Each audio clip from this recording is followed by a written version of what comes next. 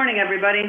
This is Kendra, and I appreciate you joining on the call again today. I believe that we reached out to you to solicit some topics of interest prior to the call, so I'm going to try to address some of those issues. And as Mike noted, Rachel Smith is here with me. She's our Vice President of People and Culture, and she joined me today as many of you had questions about the reopening of services and the impact on our workforce. So I'll start my remarks a little bit talking to you about something we've been out of the gate talking a lot more about lately, which is we keep hearing from patients who are hesitant to seek needed care at the hospital or through our primary care and specialty practices out of fear of contracting COVID-19. And so I want to reassure the community that they need not fear coming to the hospital or seeking care through our outpatient offices.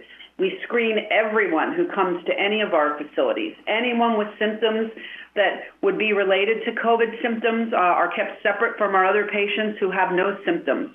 We configured our waiting areas, developed patient flow processes that support continued social and physical distancing.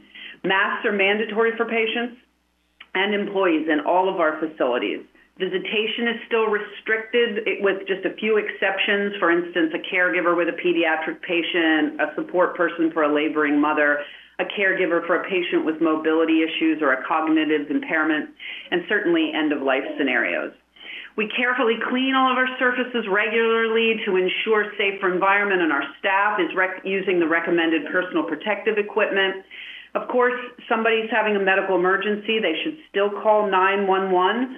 The people needing care should have every confidence in seeking it here with us, whether that's in our emergency department, at our urgent care clinic, which is open daily from 8 a.m. to 8 p.m., or in our system of primary and specialty care offices. It's important to understand we have prepared for this situation and we've executed on our response in a way that keeps everyone, our patients and our staff, as safe as possible. Please seek care if you need care. I wanted to jump into our PRIME project timeline. Certainly COVID has had an impact on our anticipated completion date for the PRIME project. Construction was halted for about 2 weeks at the onset of the pandemic response, and as construction resumed, we partnered with our general contractor, Quandl, to ensure the safety of those working on the site. Those safety measures include screening for illness, installing of hand washing and hand sanitizing stations, as well as assigning work areas by trade to reduce congregation of workers at any time. The site's also cleaned by an independent contractor daily.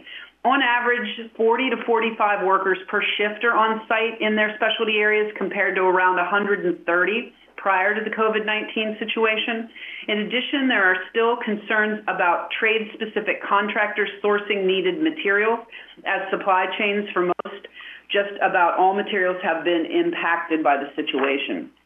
So we're currently anticipating a 4 to 6 week delay in opening the facility. So what had been mid-August is now somewhere late September, early October timeframe. So when we have a concrete date for opening, we'll certainly share that with you, but it's definitely been pushed back a little bit. Celebratory plans relative to the opening are still in flux as we wait to see what we can do safely and what we will be allowed to do. So again, details will be shared with you when we have them. With regard to an update on testing and treatment, several of you asked about the recent global donation of 1.5 million doses of remdesivir by its manufacturer, Gilead. The drug was allocated based on regional COVID-19 activity. We were not originally included in the list of Pennsylvania hospitals to receive it, and that's because we had a low incidence of COVID-19, which is a positive thing. But we were just notified that we will be receiving a quantity through Pennsylvania emergency management channels, probably about 18 vials, which is enough to maybe take care of 2 COVID patients. If you want to discuss its use and treatment further, Deanna Hollenbach can certainly put you in touch with Dr. Doyle Ashburn, our Medical Director of Critical Care. As far as hospitalization for COVID-19, we've had a total of 12 confirmed cases. 6 have been discharged. We currently have 0 patients in the facility, but we have 4 patients who are convalescing in the hospital. They've recovered from the disease, and we've had 2 deaths attributed to the disease. A convalescing patient means that they've been in the hospital for a while. They no longer test positive for COVID, but they are physically recovering, and it's a challenging time right now to allow people to go home depending on their home situations. They might need a home health consultation. Also, they might need a transfer to a nursing home, and the nursing homes are very tightly controlled right now. So we find ourselves as a hospital in a situation where we are having people convalesce with us, which is very counter to what we generally do. So that's what we mean by 4 patients are convalescing. They've recovered but are still with us.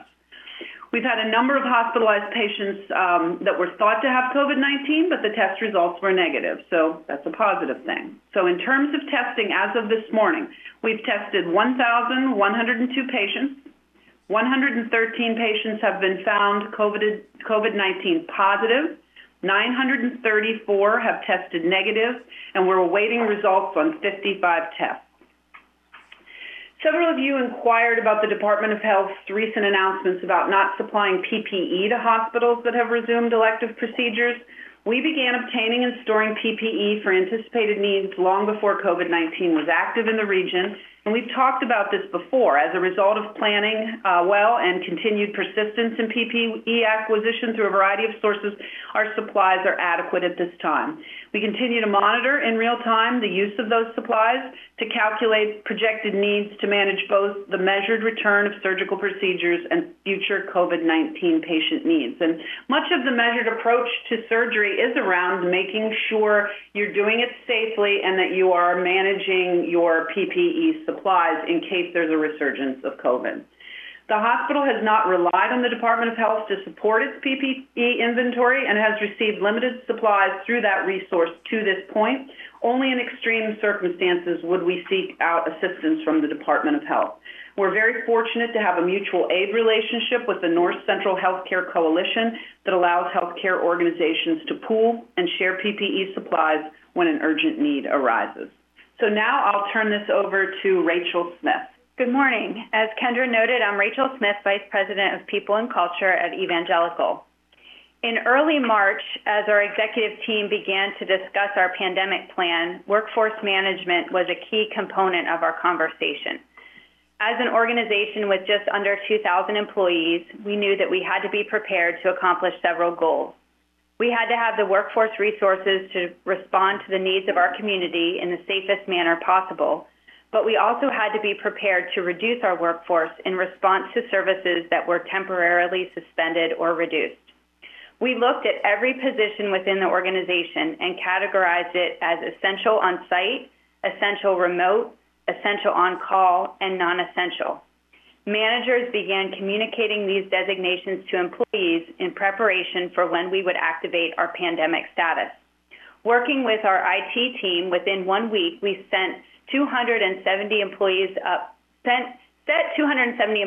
for remote work from their homes.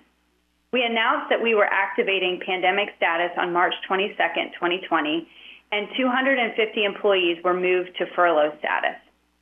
Employees who were considered on-call remained in available status and were redeployed to new roles that didn't exist before COVID-19, such as screening employees and patients, as well as establishing and running the alternative testing site. Even some employees who remained in essential status were impacted by a reduction in worked hours due to volumes or the distribution of limited hours among staff. The number of furloughed employees peaked in late April when there were 300 in furlough status. Over the last 8 weeks, we've worked hard to ensure our workforce is informed and supported. We've provided daily updates through email that all employees on-site, working remotely, and furloughed can access. We've helped employees navigate the unemployment process. For many, this was a completely new experience. Since March 22nd, there have been over 400 unemployment compensation claims initiated by Evangelical employees due to lack of work or partial unemployment. For the first 6 weeks of the pandemic plan, the hospital covered the employee portion of the medical and prescription premium for any employee who experienced a reduction in pay of 25% or greater in a pay period. We've provided access to resources to support their emotional health. We've opened the Miller Center to provide child care services. We've worked diligently to ensure our workforce is as safe as possible. That included access to appropriate PPE, visitor restrictions, employee screening, and careful monitoring of anyone involved in the care of a COVID-19 positive patient. We've also made special efforts to recognize our employees' hard work and sacrifices through sharing generously donated food, celebrating National Hospital Week, and sharing well wishes from the community. As has been well reported, the state lifted its mandate preventing elective surgeries and procedures on April 27th. While this was welcome news, we have committed to taking a measured, phased approach to restarting services and reopening our clinics. It's not a flip of the switch and we're back to normal. We have to maintain our ability to address the continued presence of COVID-19 in the community and remain nimble enough to respond to a possible surge. We started reopening on May 4th with our endoscopy center and a few outpatient clinics. Since then, we've methodically added locations like the ambulatory surgical center and more outpatient clinics while expanding capacity in the hospital's main operating rooms. As a result, we've started to recall furloughed employees and increase hours for employees who experienced a reduction in hours.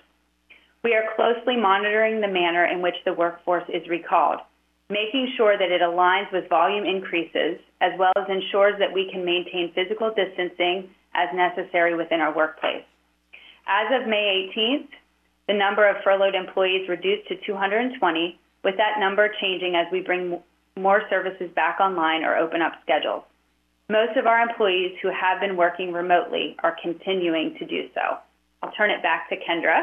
I just wanted to make one last comment to you all. I am deeply disturbed by the recent public comments from some elected officials regarding the governor's measured approach to reopening the state. The decision by several local sheriffs to publicly declare their refusal to uphold masking and physical distancing regulations, I think, from my seat, in what I do daily, is irresponsible and dangerous. It emboldens others to flaunt these important infection control protocols and puts the entire community at risk.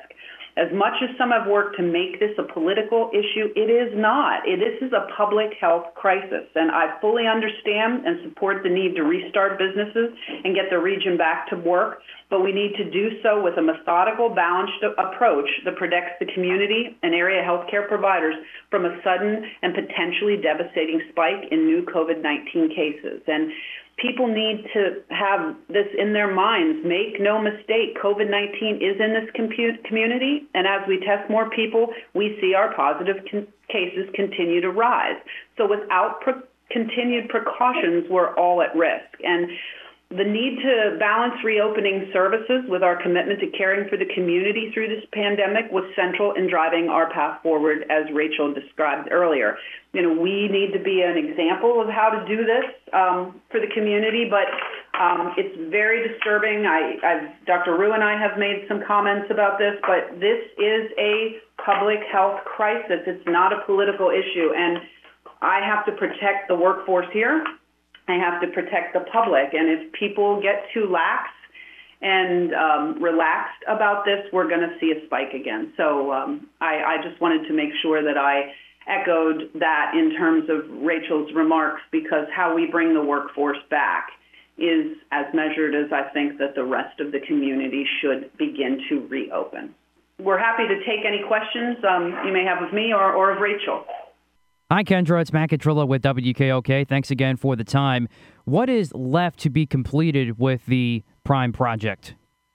So, basically the way that the operation has been going is it's kind of a floor-by-floor piece. So you do the second floor, the third floor, the fourth floor, and then you come back down and do the first floor, because that's where all the materials come in.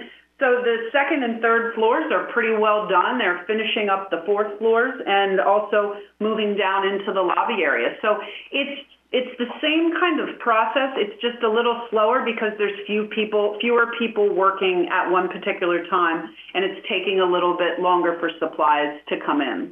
So we're really on the finishing work of it, so to speak. You're putting in floors and installing the head walls, and things are being painted, and each floor is at a different spot, but that's pretty much how it works. And then just another quick follow-up, Kendra, if I may. How have the workers been responding to the protocols set at the work site as they continue working on the project? Sure. We screen them the way we screen the rest of our workforce, and they're very cooperative. most people appreciate that you're trying to keep them safe. And I think within their own organizations, they've been schooled on why this is done, and they have to practice social or physical distancing while they're working. So they are not really standing on top of each other working. And so there's been a whole process. We have had no issues with contractors, being upset about the questions we ask them every day and the temperature screening that we put them through. Rachel, Kendra, Mike, good morning. This is Matt Farron from the Standard Journal. The term nimble was used to describe what you'd need to be should there be a reoccurrence, a new outbreak of something as this story continues to unfold. Could you describe what nimble means? Sure. Nimble means that if we have to shutter back down again, that we can do so appropriately. So we have to be able to run the building and the facility here caring for both COVID and non-COVID patients. And, it's a scale. And right now the scale is tipped lower, again, that there's fewer COVID cases. And that's how we'd like it to stay, with eventually not seeing anybody. But if there is a recurrence and a big spike, we have to be able to be nimble enough to quickly push down our surgical cases again and lock the building down again. And so we're kind of in this delicate balancing act. And we're also having to be nimble in that it's going to take people a while to come back.